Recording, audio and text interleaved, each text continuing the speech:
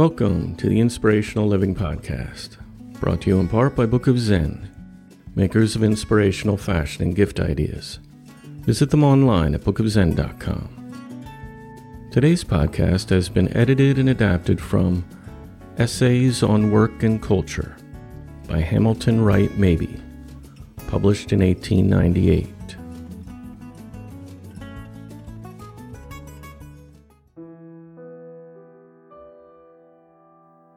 A complete, well-rounded person is so uncommon that when they appear, they are looked upon with suspicion, as if there must be something wrong with them. If a person is content to deal vigorously with business affairs, and then leaves art, religion, and science to the enjoyment or enlightenment of others, they are accepted as strong, sound, and wise.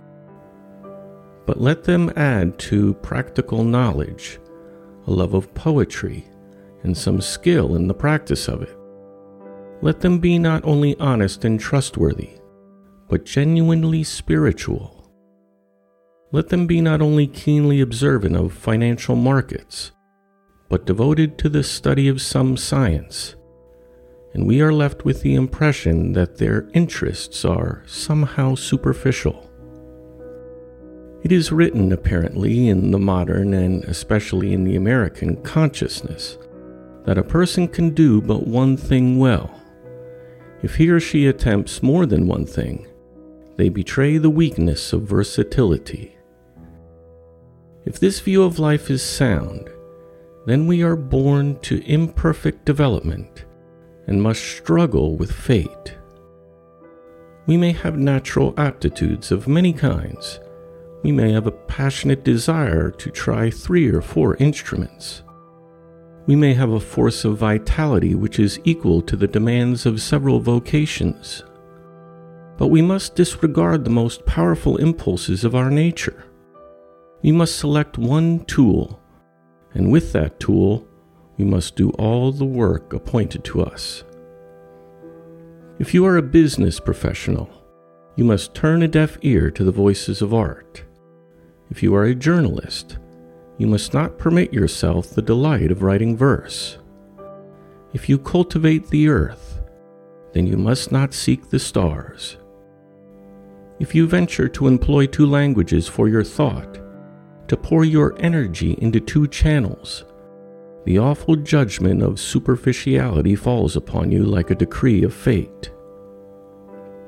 So fixed has become the habit of confusing the use of manifold gifts with mere dexterity that individuals of quality and power often question the promptings which drive them to use different forms of expression, as if a person were born to use only one limb and enjoy only one resource in this many-sided universe.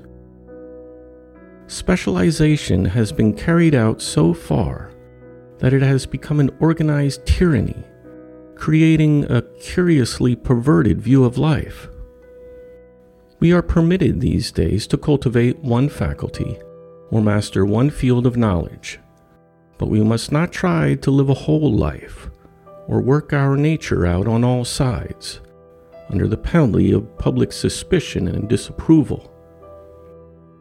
If a Pericles were to appear among us today, he would be discredited by the very qualities which made him the foremost public philosopher of his time, one of the most intelligent and gifted people who have yet striven to solve the problems of life.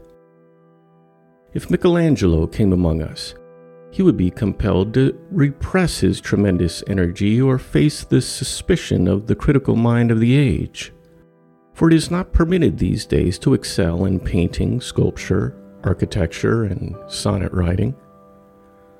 If, in addition, such a person were to exhibit superior moral qualities, they would deepen the suspicion that they were not playing the game of life fairly.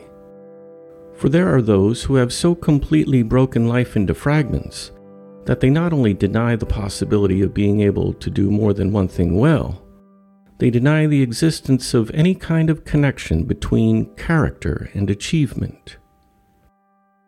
Many people view the world as a mass of unrelated parts, religion, science, morals, and art, moving in little spheres of their own, without the possibility of contact. The arts were born at the foot of the altar, as we are sometimes reminded, but let the artist beware how they entertain spiritual ideas today.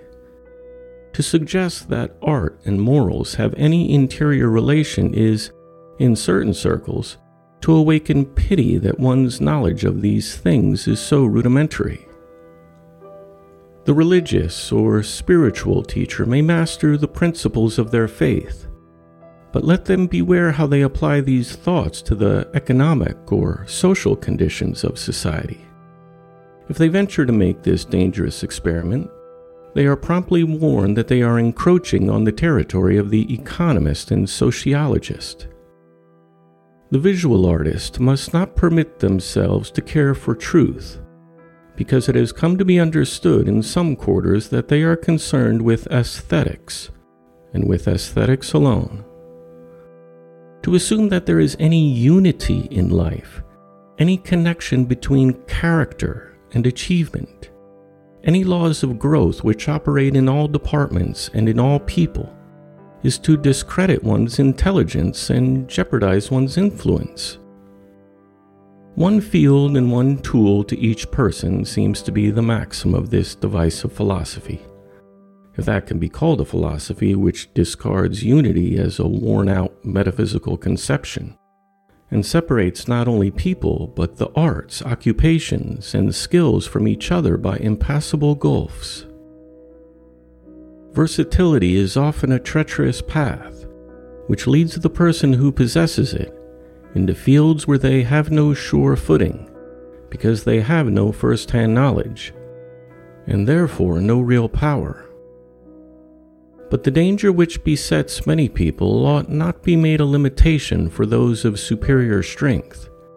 It ought not to be used as a barrier to keep back those whose inward impulse drives them forward, not in one but many directions.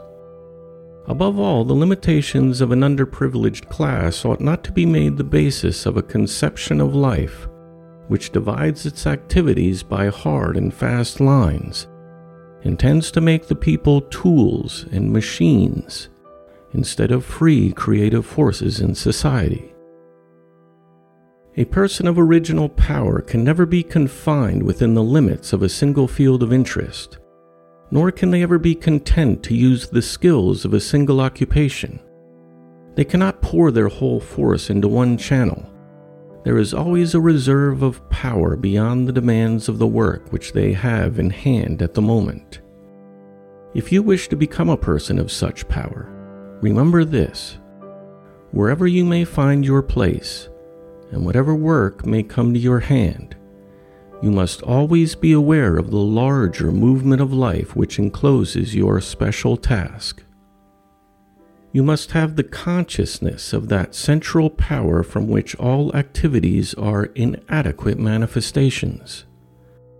You must remain open to the whole range of human interests, and never escape the conviction that life is a unity under all its complexities, that all activities stand vitally related to each other, that truth, beauty, knowledge, and character must be harmonized and blended in every real and adequate development of the human spirit. To the growth of every flower, the earth, sun, and atmosphere must contribute. In the making of an individual, all the rich forces of nature and civilization must have place. The higher the kind and quality of your work, the more completely does it express your personality. There are forms of work so rudimentary that the touch of individuality is almost entirely absent, and there are forms of work so distinctive and spiritual that they are instantly and finally associated with one person. The degree in which you individualize your work and give it the quality of your own mind and spirit is, therefore, the measure of your success in giving your nature free and full expression.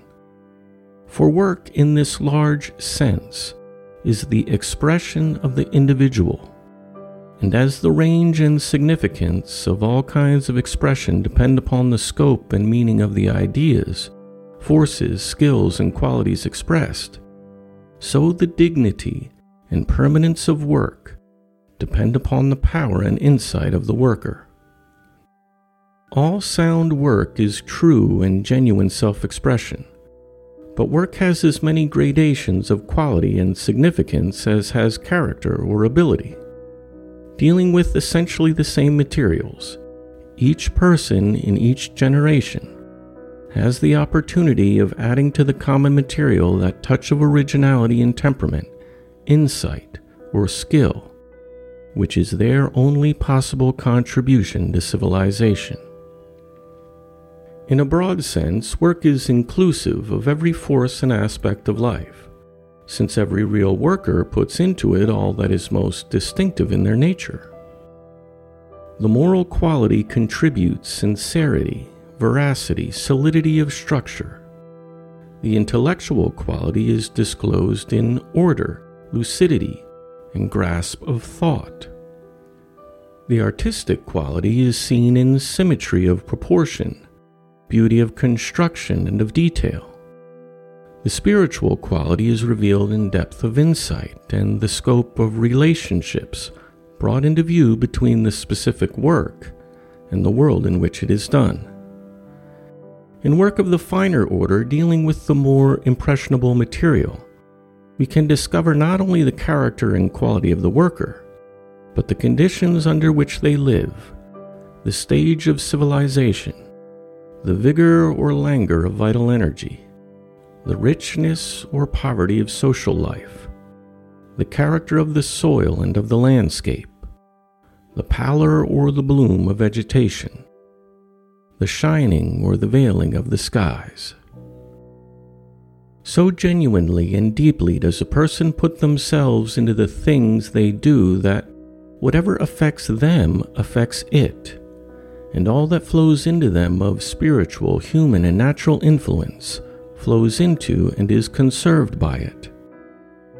A bit of work of the highest quality is a key to a person's life, because it is the product of that life, and it brings to light that which is hidden in the person, as truly as the flower lays bare to the sun that which was folded in the seed.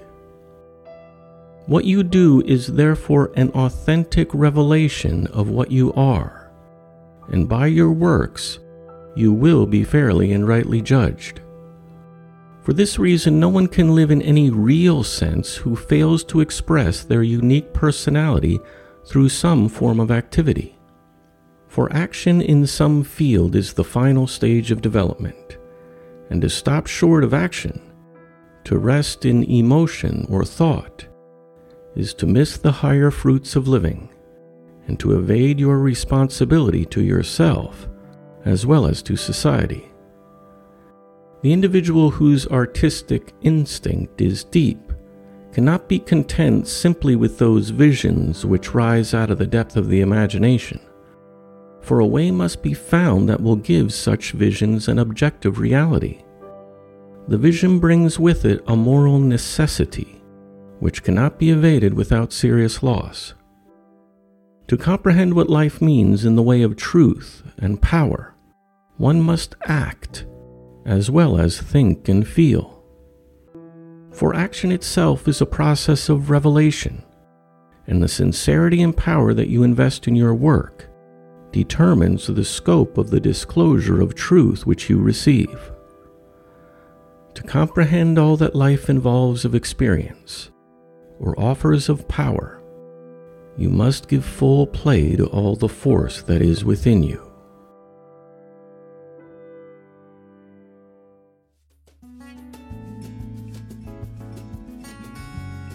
The Inspirational Living Podcast is a production of The Living Hour.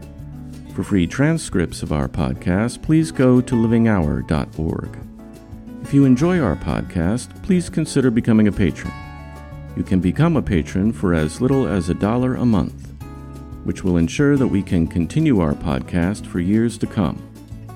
To become a patron, please visit patreon.com. That's patreon.com. patreon.com.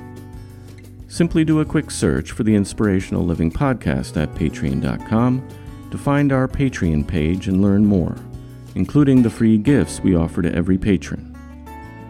Subscribe to our free podcast today at the iTunes Store, or at Google Play, or at Stitcher.com. Thank you for listening. We look forward to being with you next time.